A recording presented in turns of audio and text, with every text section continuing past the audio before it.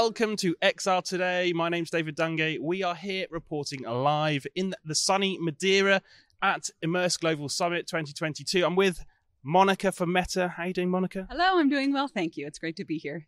Fantastic. So let's get straight into immersive learning. I want to get a bit of history. How have we got to where we are today when it comes to immersive learning? Sure. I think it's probably a combination of two things. One is the pandemic, which nobody liked or wanted, but the silver lining is I think it forced us to see everything differently. And so in the world of education, we were thrust into this very unifying global experiment where we had to bring learning online. And so we were all challenged with how do we keep our students engaged with no classroom, without the use of labs, practicums, or field trips. And so we slowly recognized that we were bringing knowledge online. And that part was incredible, that we could at least deliver some access, but that what we really needed was to unlock the curiosity and creativity and especially connection. And so the challenge became, how do we connect people with a true sense of presence where we can pass objects to each other and use body language and bring in 3D simulations to our house rather than having to go on field trips? And I think at that moment, the affordances of the metaverse became one of the most intriguing ways to increase access to education and transform the way we learn. And so that, coupled with the fact that the technology is now mature enough. When I started in this world back in Gear VR days, you were slapping a phone on your face, people got really sick. And we've advanced the technology to the point now where we still have a ways to go, but where we're at right now delivers an incredible experience in terms of allowing people to connect and have social co-presence and learn in simulated environments. Fantastic. So I really want to get into how Meta's bringing this alive as well. Obviously, the great big corporates like pivot in history, right? Turning to Meta, the metaverse. How are Meta bringing this, making this all come alive?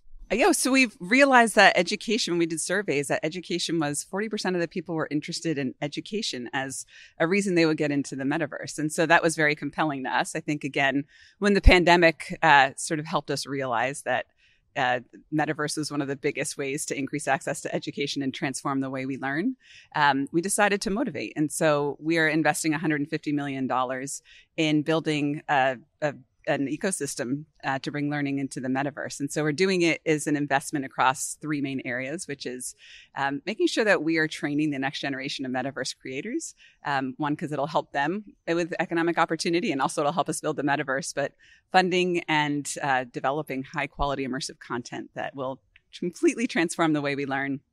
And last, it's access. Access has always been an issue with education. And so that's a really hard one. It will take all of us to fully solve. But for now, we're doing it through immersive tech donations and research.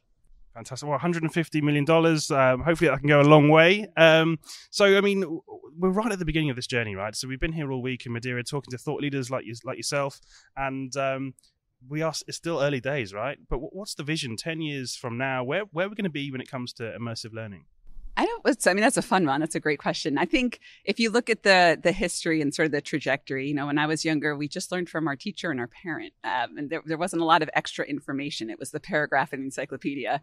And now my kids are learning by this hybrid method, which is part in person, part online. And there's a lot of information that they're getting online whenever they're curious.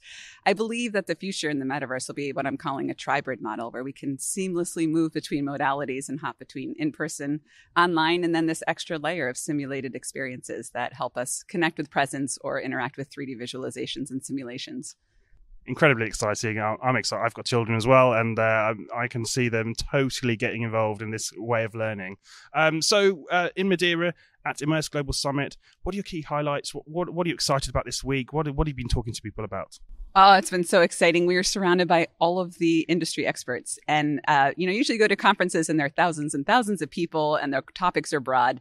Everyone is here to focus on solutions around immersive technology and what we can do for the world. And I think we're just all unlocking extra ideas and ways to collaborate and ways to make this entire industry stronger. Again, and Nathan kind of highlighted it perfectly. There's good and there's bad in all of this. And so how do we find that middle section where we're doing good, fully aware of what we also need to fix as we move forward? But I'm really excited for the moment we're in right now and the future that's coming with this. Fantastic. Well, Monica, it's been an absolute pleasure talking to you. Thank you so much for joining me. Yeah, thank you. That was wonderful. And thank you for watching. You've been watching me, David Dungay, on XR Today.